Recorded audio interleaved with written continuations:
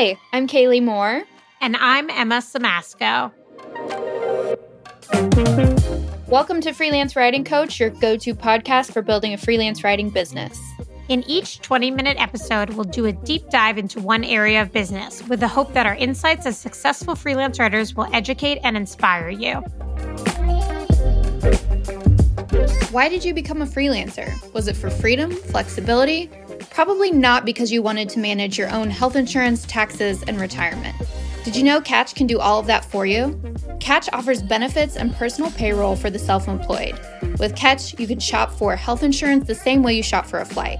Compare across carriers and find the best price. Catch makes it easy to renew your current plan, find a better one, or enroll for the first time. Even better, all plans are ACA compliant, and Catch works on your behalf to get you tax credits that can save hundreds of dollars on your monthly premium. Open enrollment starts November 1st. Get organized for the year ahead. Get covered. Get Catch. Find the plan that's right for you at catch.co/health. I don't know about you, Emma, but in the past, I would say 18 months or so, I have got a lot of offers for full-time in-house jobs. And while that is flattering and wonderful, at this point in my life, it's just not something I'm really looking to do. But I will say that I've seen a lot of people that we have known over the course of the almost decade that we've been freelancing are doing it. They're taking the in-house job and going back to a full-time role. A lot of them are remote, but getting back to joining a team. And instead of having 8, 9, 10 bosses, they have one, and they're focusing on one specific product and working with one specific group of people. So I want to talk about this today. I want to talk about, how do you decide if it makes sense for you? Why do some people do it? What are the pros and cons? So if there's somebody listening to this today and maybe they're in this spot where they're thinking about it, what are the things that they need to think about? And how do you make that call for yourself? I know that it's going to be different for everyone, but I want to first hear from you. Have you been getting full-time job offers lately? Is that something you're seeing as well? No, not really. I mean, I see lots of clients that are looking for full-time content marketing people, but I would not say that I'm being approached for those roles. To me, I feel like it's really very clear to people that like I'm a consultant and I'm like not interested in taking on something full-time. I don't know if I just like give that vibe, but I don't feel like people are like, oh, like it makes me feel like, I don't mean to be like down on myself, because I think that if I wanted a full-time role, I wouldn't have trouble getting one, but I'm not really seeing those kinds of opportunities come across my desk. I would say what's more common is I might see an opportunity where someone wants like a freelance writing contractor who like works with them for like 30 hours a week or something like that. So it's like full-time-ish, or it's more sort of leaning into that direction, as opposed to somebody saying like, come work with us and like get all of these benefits, etc. Like I don't feel like people are trying to entice me into doing that. That said, I think there's lots of people that are potentially getting those opportunities, especially when they work like really, really closely with their clients and they're like very embedded in the business, or they have some kind of offering that the business thinks like, if I had this person on staff, we could do so much more with what we're doing. I think, and I say that because like I'm working with clients on a very per project basis, right? So it's not like I'm like doing their content marketing strategy in-house. They might hire me to do 3 case studies and that's it. So they're not kind of like, we need a full-time case study writer on our team. Yeah. How about you? Like what kind of opportunities are you seeing that, I don't know, you feel like is new, or, I mean, are any of them enticing to you? Yeah, so a couple of them have been pretty interesting, really appealing salaries where I'm like, okay, I need to think seriously about this, because it would be nice to like have one job that pays a really nice salary instead of the variability of freelancing, which can be up and down. It's still full of opportunity and a great way to make a living. It's just, there's a lot of uncertainty that comes with it. So thankfully, one of the better offers I got, which was well over 6 figures, the company is now gone. They went. Oh my gosh. That was a good call. That was a good call. And that happened, honestly, like not that long after I got the job offers. Jeez. That was a near miss. But yeah, I've thought about it. And I think ultimately I always come back to I like the freedom and flexibility of setting my own schedule and being able to have that opportunity to do more or less depending on how I feel. The one thing I do miss is the opportunity to get healthcare provided. And we talked about it in another episode. There's no coverage when you're a freelancer and you run your own business. It's on you. If you have a deadline that you've got to meet or you need to ask for an extension, there's nobody to cover what you're responsible for. So that is one thing that always makes me consider, well, maybe I do want a full-time job again. The other thing I also think about when I get these kinds of offers is, man, it would be really nice to be part of a team again, because so much of what we do day to day is solo work. You're working alone from home. You don't have a core team that you talk to on a regular basis where you're checking in, you're all working together on the same project. It's a lot of alone time. And so I miss that. I miss having people to like have a Christmas party with or go out to lunch with or have a team retreat if it's a remote team. And those are the things that I'm like, oh man, I would really love to have that. And that's why I think it's great that you and I have done some things to kind of build that into our own lives and businesses. We did our retreat a few years ago where we brought together a group of people in Austin, and that was wonderful. But those are the things that I miss about a full-time job and that get me wondering like, oh, maybe I do want that. But so far, nothing to the extent of, okay, yes, let's talk seriously about it. It's more just a high level, do I want this for myself?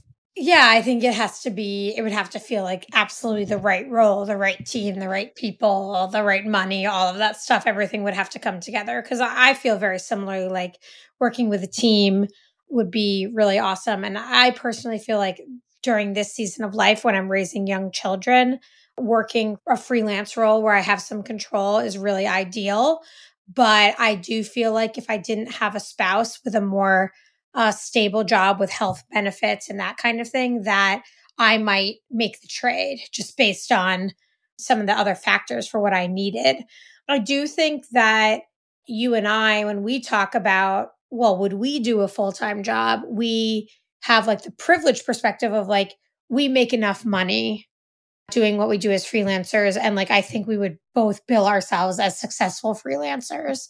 And I am not like saying anything negatively about other freelancers out there, but I think that when I think a full time job may make the most sense is when you're really, really struggling to make ends meet with your career, that you're sort of reading and doing research, and maybe you get a coach and you connect with people, and you still can't really get enough clients for it to make sense or charge enough, or you're really burnt out, or you can't run the business aspect of it. Or, I mean, like when these sorts of things come up, I just think for you and I, like we've been doing this long enough that we kind of have these things figured out.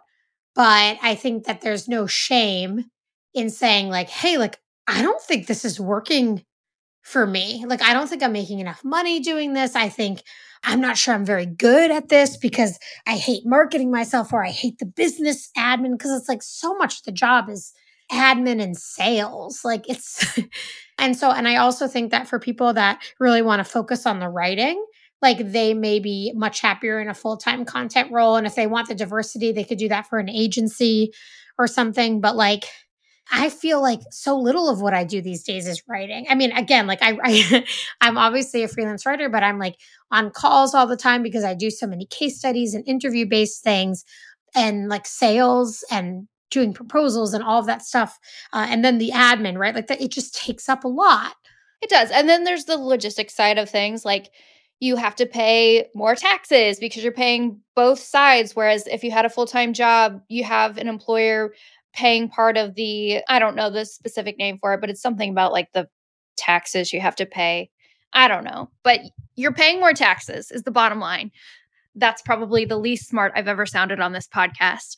But I think other things too, like I have seen some really, really successful freelancers who, this is shifting gears a little bit, but people who have had great consulting businesses who decided that when a great job offer came along in-house, they wanted it because yes, they were ready for like a new phase of their career, but also they were wanting to kind of shift gears and get into more of a advisory type role, which is what was being offered in the full-time job context. And I think that's interesting too. Some people are ready to move on past freelancing and past the variability to kind of stretch their wings a little bit and expand their expertise that they've built up as a freelancer into something that they can then use to get leverage and move along and move up within a company. So that's something to think too.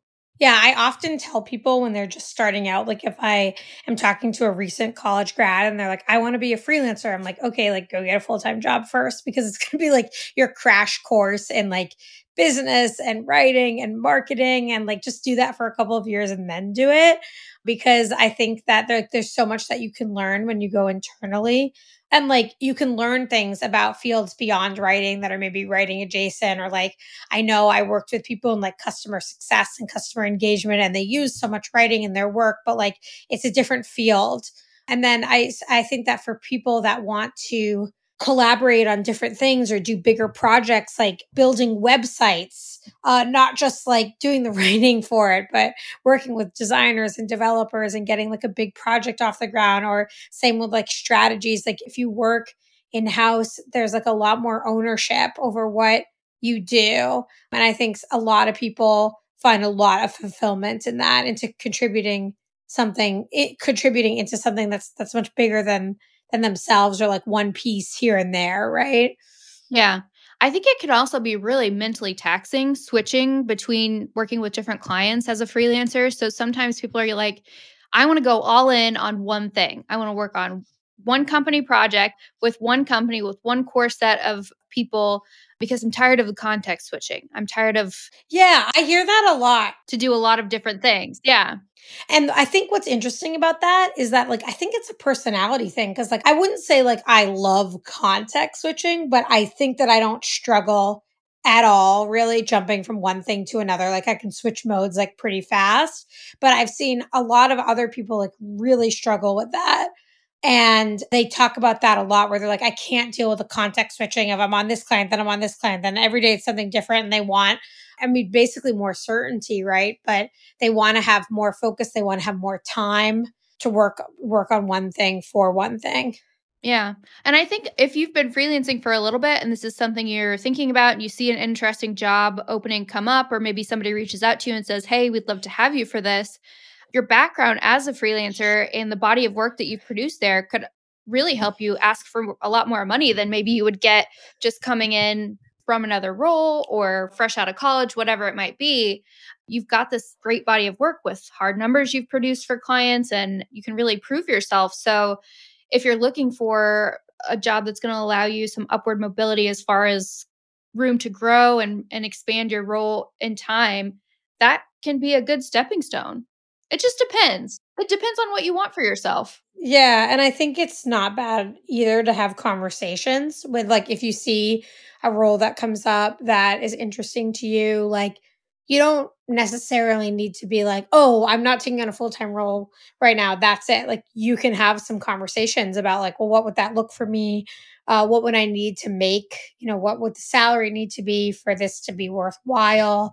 What kind of flexibility would I need? What kind of projects would I be doing? Like, I think like all of those questions like are worth asking to the actual person, not just like looking at the job posting and being like, I wonder what that might be like for myself. You could also still do freelancing on the side a lot of the time with these, if you do take a full-time job, or run a newsletter where you have paid sponsorships. So you still have opportunity to earn additional income on the side. It's just a matter of clearing that with your employer and making sure that's all good, which 99% of the time I think it is. So yeah, there's flexibility too. There's opportunities for side projects. I mean, this is reminding me too that sometimes I hear, like, especially new freelancers being like, oh, I see this open role. I should contact them and ask if they need a freelancer. And I just want to touch on this, even though it doesn't exactly have to do with like going in-house, but I just want to say, like, that strategy doesn't really work.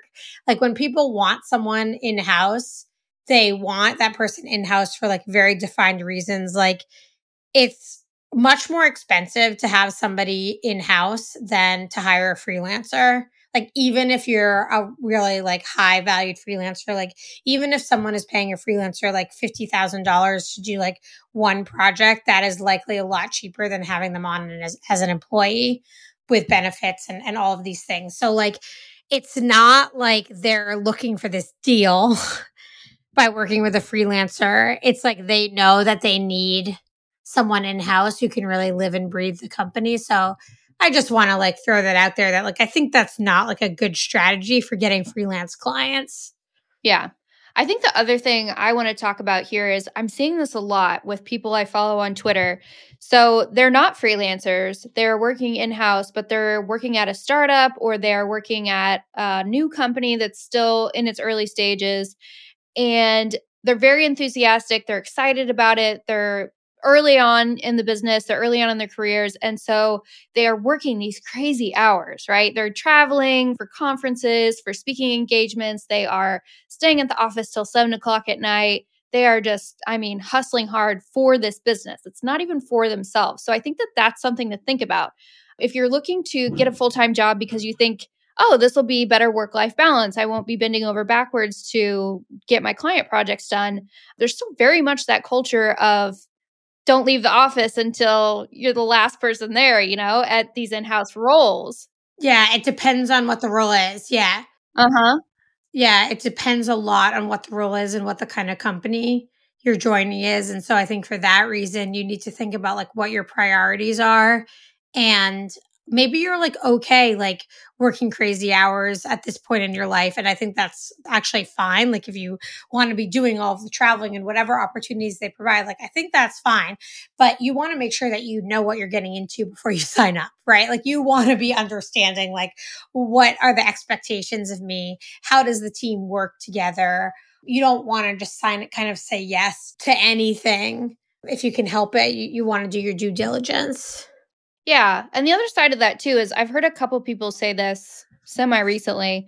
People always talk about how having a full-time job with a company is more secure than being a freelancer. But the reality is if you get fired from that one job or the company goes under or they do layoffs, whatever, because the economy is shit right now, there's no fallback, right? You don't have multiple jobs that you can fall back on. You've just got the one. Whereas with freelancing, you can say, okay, well, I'll reach out to people I've worked with in the past. I'll try to supplement with some different projects, maybe try some new offerings. You have a little bit more flexibility to make that up. Whereas if you lose the one job, shit out of luck. Yeah. Yeah. I think like they have like different benefits in terms of security. Like I think not all your eggs are in one basket with freelancing, which is amazing. But at the same time, it's like your income is incredibly variable. There are some extra challenges with benefits, etc. And then with a full-time role, it's, yeah, like you said, if you lose it, you lose it. And that's more of a panic, right? So I think there's like trade-offs to both.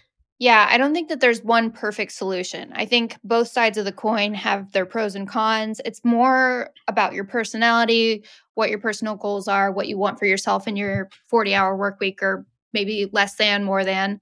You have to be really clear about what you're trying to accomplish and what is best suited for your personality type. And we don't often give ourselves time and space to do that. We're so busy with the day-to-day stuff that we don't sit down and think about that or try to write it down. And that's something that's worth doing because then you can get that clarity and make that decision. Yeah, I think thinking about your career and sort of its long form, if you can, of saying like, well, where do I want to be 10 years from now? And if you see that what you're doing has no chance of getting you there, then maybe it's time to think about what it would mean to go in-house and like explore and learn. Yeah, or maybe not. But I do think it's worth thinking about what that might look like for you. Thanks so much for listening to this episode of the Freelance Writing Coach podcast. If you want more tips, tricks, and resources for building your business, visit freelancewritingcoachpodcast.com.